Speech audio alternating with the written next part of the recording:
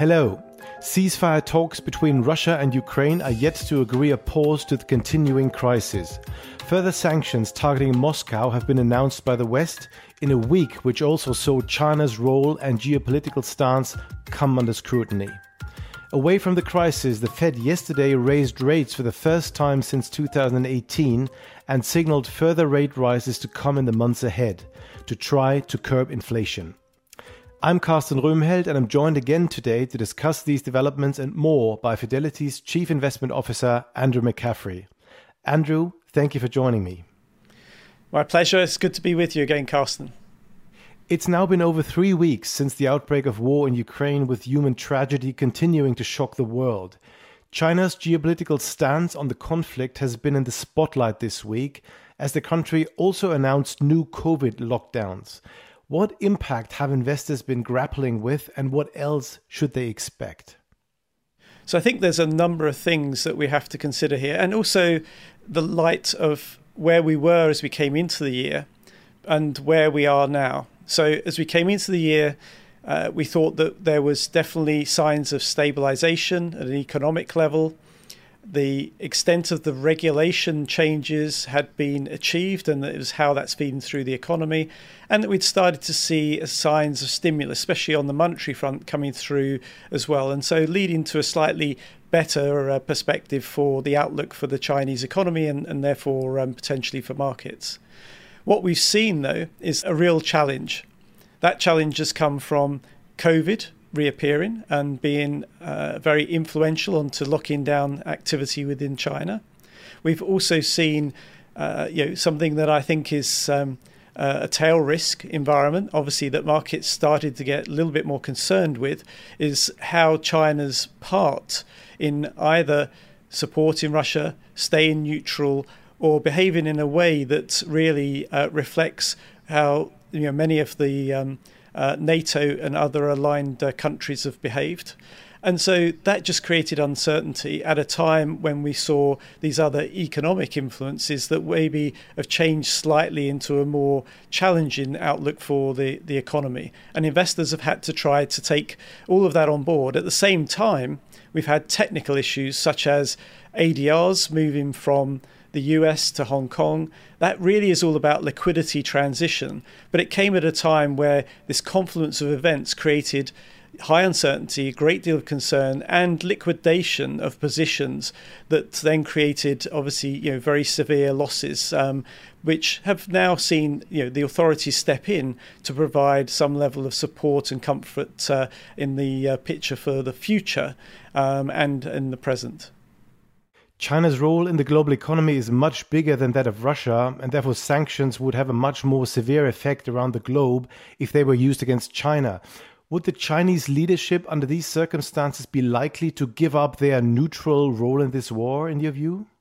Well, I think that, again, many of the comments that have come out of China, especially this week, have very clearly reflected that they do respect the nation state that is Ukraine and the territory that comes with that.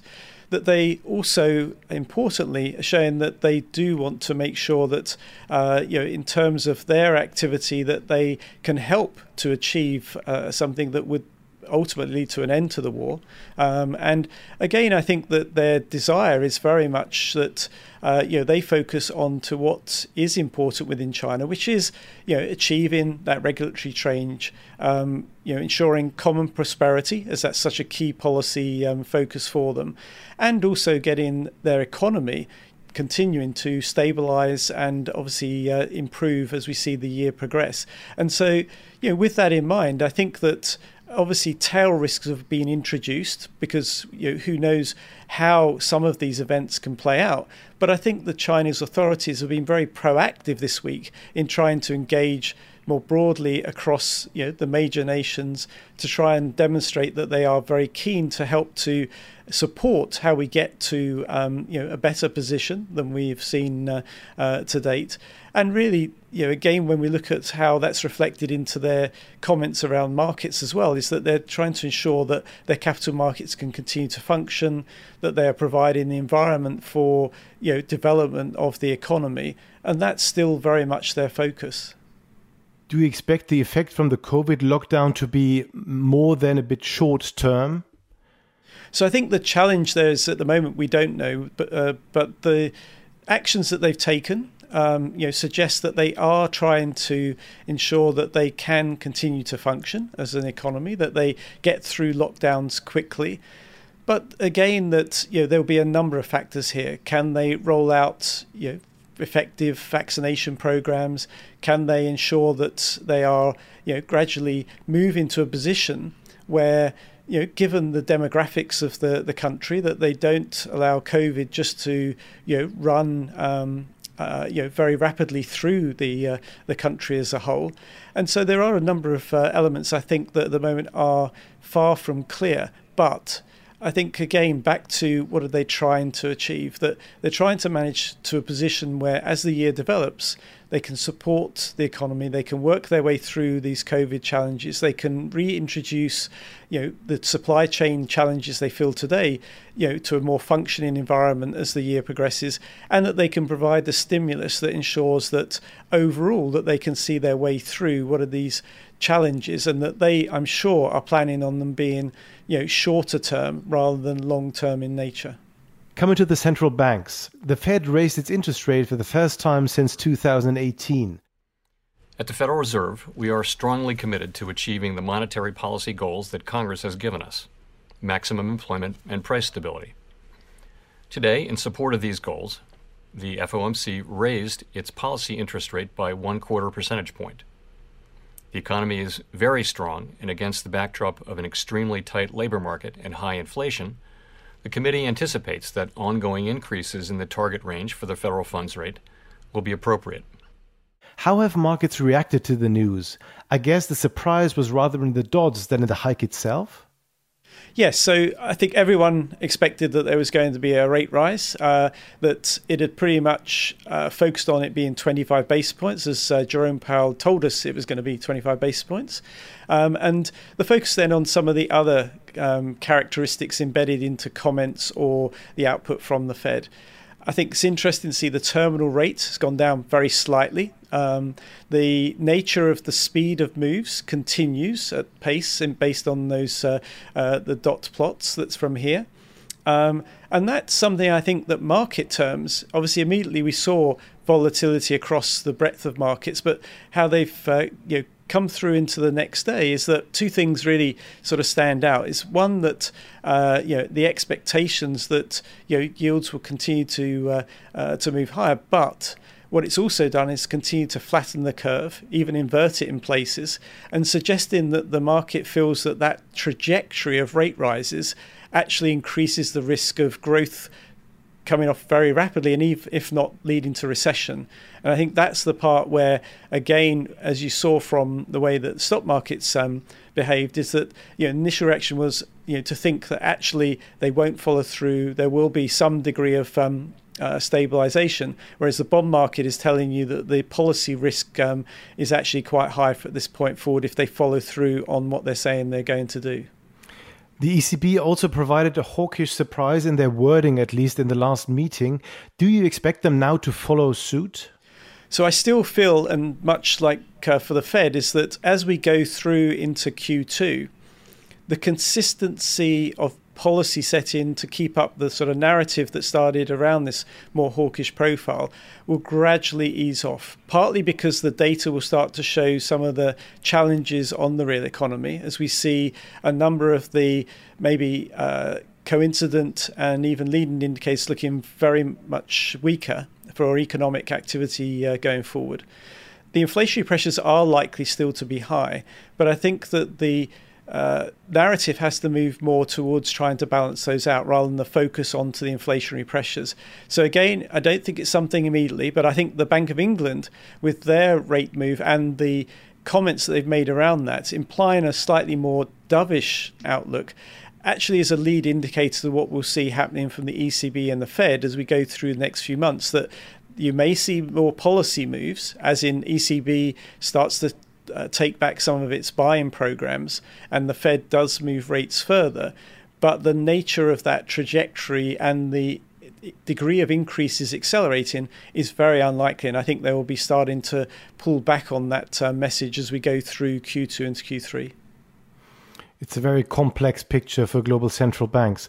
We've seen quite a rebound in global risk assets, especially also in China this week. How do you think about risk assets overall, and what implications have recent events got in how you think about asset allocation? So I think the main thing is that we clearly have seen the markets get to a point where risk has been taken off the table, that sentiment had got very weak and very bearish in some risk assets. And so you've had the chance for a degree of stabilization where things were very oversold, that any good news could be sort of magnified in terms of market reaction. However, when we look at what still lies ahead, as in that there's still concerns around how long the conflict through Russia's invasion could last, what the consequences of that are, as we still see the sort of second, third order effects, both into economies more broadly, but also into supply chains, into how different companies can respond to this. And as we think through the economic impact and the degree to which that's truly discounted, then I think that, again, we would be slightly cautious at looking at risk assets and not being too early to believe that the worst is past. However, I think it's important that, again, looking at markets in their individual context. So, in credit, how much has been discounted? What is the degree to which this premium gives an opportunity, looking at better quality credits now that possibly is more interest in, where are the markets, especially when we look again to China, to Asia, that have discounted significant risk of default levels increasing, and actually most probably the picture is stabilizing, and so maybe you have a bit more excess premium that is attractive there.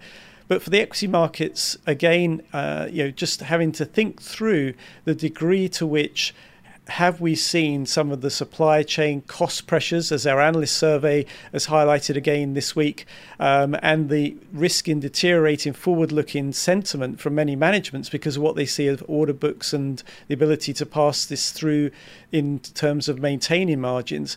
These are still to play out in full. And so as a consequence, it's not that necessarily the markets will go down further, but we need to see more information before we believe they can properly recover and have an opportunity set that is attractive to be able to invest more aggressively and raise our risk profile. And so at the moment, Carsten, we will maintain slightly more defensive posture, be a little bit more patient, see how some of these risks around the tail risk environment play out, and then look to follow through maybe later in terms of looking for what we hope will be medium-term value being created.